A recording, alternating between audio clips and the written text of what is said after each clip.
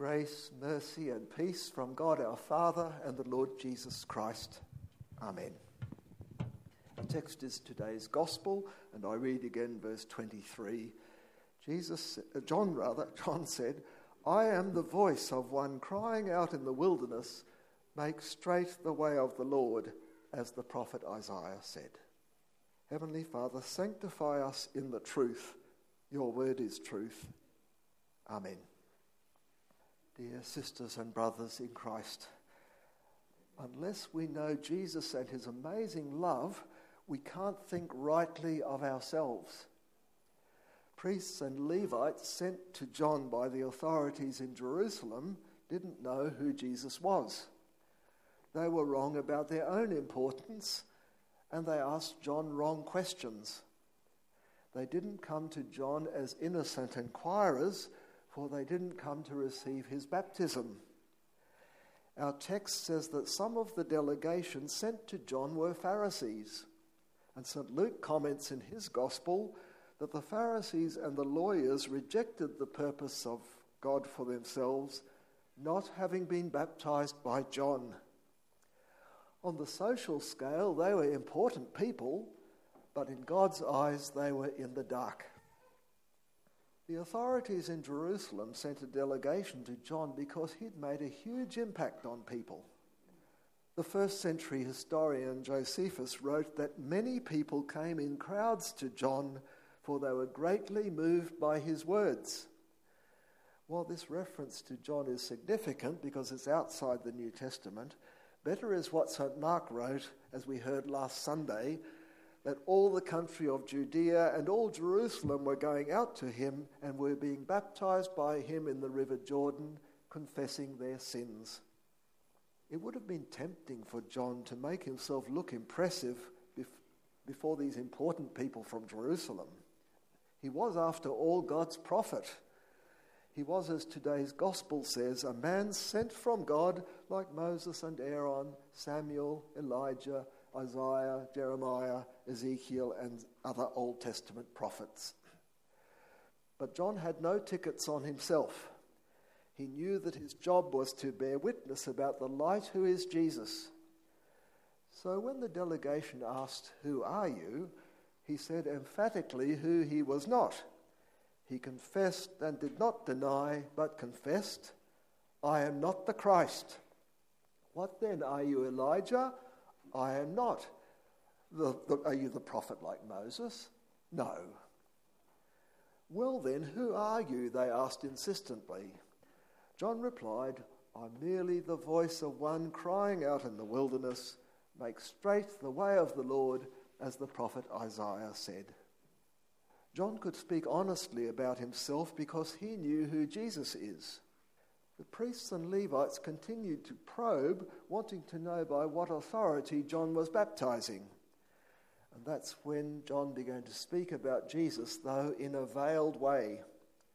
"I merely baptize you with water, but among you stands one you don't know. He's infinitely greater. I'm not worthy to do the job of a slave in relation to him. The strap of his sandal I am not worthy to untie," John said. The very next day, seeing Jesus coming towards him, John ramped up his witness to Jesus. It's possible that the Jerusalem delegation was still there and heard what he said. John had witnessed the baptism of Jesus. He'd seen the Spirit come down on Jesus and remain on him. He knew that he's the Lord who'd come from heaven as the true sacrificial Passover lamb to set sinners free.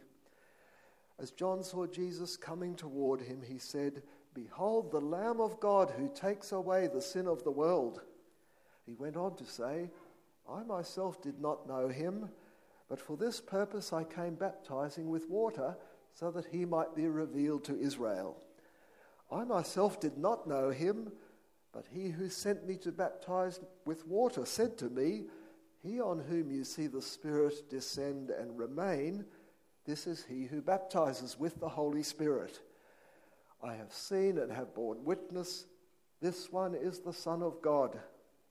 John knew that he was the promised voice calling on people to make straight the way of the Lord because the Lord, who is the true light, had come into his world.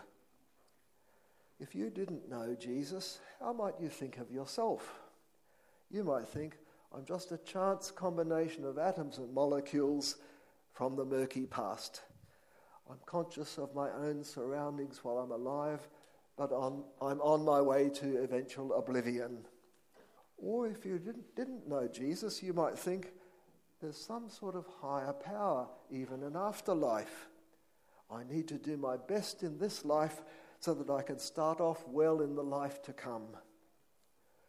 Or you might think that life is about finding and living in harmony with the God inside yourself.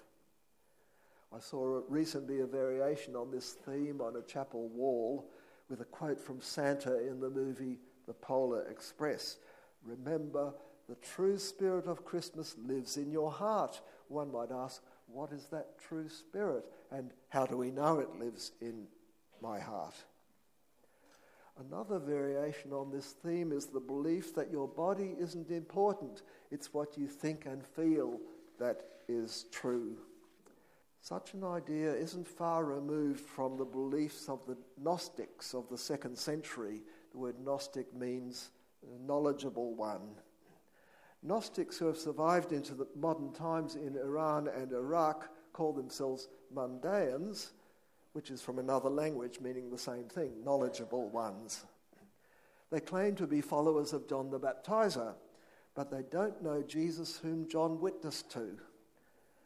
After the upheaval of the 2003 Iraqi war, when they were no longer protected from the Islamic extremists, many thousands left Iraq to live in countries like Australia. Mandaeans believe that the body is bad, but the soul is good. They believe that the human body was created by dark gods, but that the soul or mind was created from the light. For them, the soul is in dire need of being rescued from the dark and from the body, so it may ascend to the heavenly realm of the light world. Mandaeans, dressed in white from head to foot, get baptized in a river many times in their life because they regard such baptisms as capable of bringing them closer to salvation. Believe that you can contribute to your salvation in any way because of what you do or what you know, and you'll either become smug like the Pharisees or you'll forever be unsure that you've achieved all you should have. Believe in Jesus, whom John witnessed to, and you'll know your salvation doesn't depend on you. It depends on Jesus and what he's done for you. You'll also depend on what his word tells you about yourself. His word teaches that human beings were created by one God who is good. The body, along with the soul, was created good. When Adam and Eve rebelled against God, both body and soul became corrupt. Both needed to be saved by God. To bring that about, God's eternal Son, who is one with him, came to our world as a perfect human being, body and soul, so that he might take our sin on himself and pay for it by his death. He rose again victoriously, body and soul. While our souls will survive the death of our bodies, as the parable of the rich man and Lazarus shows, at the last day he'll raise all people to life, body and soul, and he'll change the bodies of his believers to be like his glorious body, to live with him forever. Since we all by nature share in the corruption of Adam and Eve's rebellion, we know that if John, a courageous prophet of God and a great preacher, wasn't worthy of untying Jesus' sandal strap, much less are we worthy. We know that of ourselves we're sinners, unable to straighten out things in our lives. We know, as Isaiah tells, that all people are grass that withers and fades when the breath of the Lord blows on it, but that the word of our God stands forever. By way of God's law, that powerful, spirit-filled word pounds and kills our flesh as it exposes and judges our sin. And we heard something of that law in our first reading today from Isaiah 61, when it says that the Messiah has come both to proclaim the year of the Lord's favour And then it goes, and the day of vengeance of our God. So there's the law striking at us. But we also heard that wonderful gospel in the first part of the verse. He proclaims liberty to captives, and he proclaims the year of the Lord's favour. By way of the gospel, God's word raises us to life and brings sweetest consolation as it tells us that the Son of God came to save us. And later in Isaiah 40, the chapter from which this verse of John comes, that he was sent to make straight the way of the Lord, later in that chapter it says, "The Lord will tend his flock like a shepherd. He will gather the lambs in his arms. He will carry them in his bosom and gently lead those that are with young." Doesn't that remind you immediately of our Lord Jesus, who said, "I am the good shepherd. I know my sheep, and my sheep know me.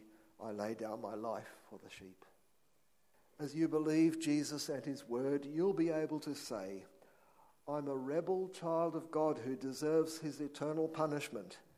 Yet for my sake, the eternal Son of God took on my human flesh and suffered the punishment I should receive in my place. He gave his most holy body and blood into death for the sin of the world, and so won everlasting victory over the devil, sin, and death. By his baptism, he washes me with his life-giving Holy Spirit. He feeds and strengthens me with the Spirit-filled food and drink of his body and blood. He makes me holy, body and soul. At the last day, he'll raise me to life and glory so that I might live in his new creation together with the angels and all his redeemed people, and may see and be with him face to face. This is your identity because of Jesus. You can say, 'Fallen creature of God though I am, Jesus lifts me up and restores me.' An old hymn that should be in our hymn book says that Christ's baptism brings free salvation that lasts to eternity. And it concludes like this: "There is nothing worth comparing to this lifelong comfort sure. Open-eyed my grave is staring at me, that is. Even there I'll sleep secure. Though my flesh awaits its raising, still my soul continues praising. I am baptized into Christ. I'm a child of paradise." A child of paradise. That's the identity of all who know and believe what John witnessed to, that Jesus is the Lamb of God and the Son of God. Amen. And the peace of God that surpasses all understanding will guard your hearts and your minds in Christ Jesus. Amen.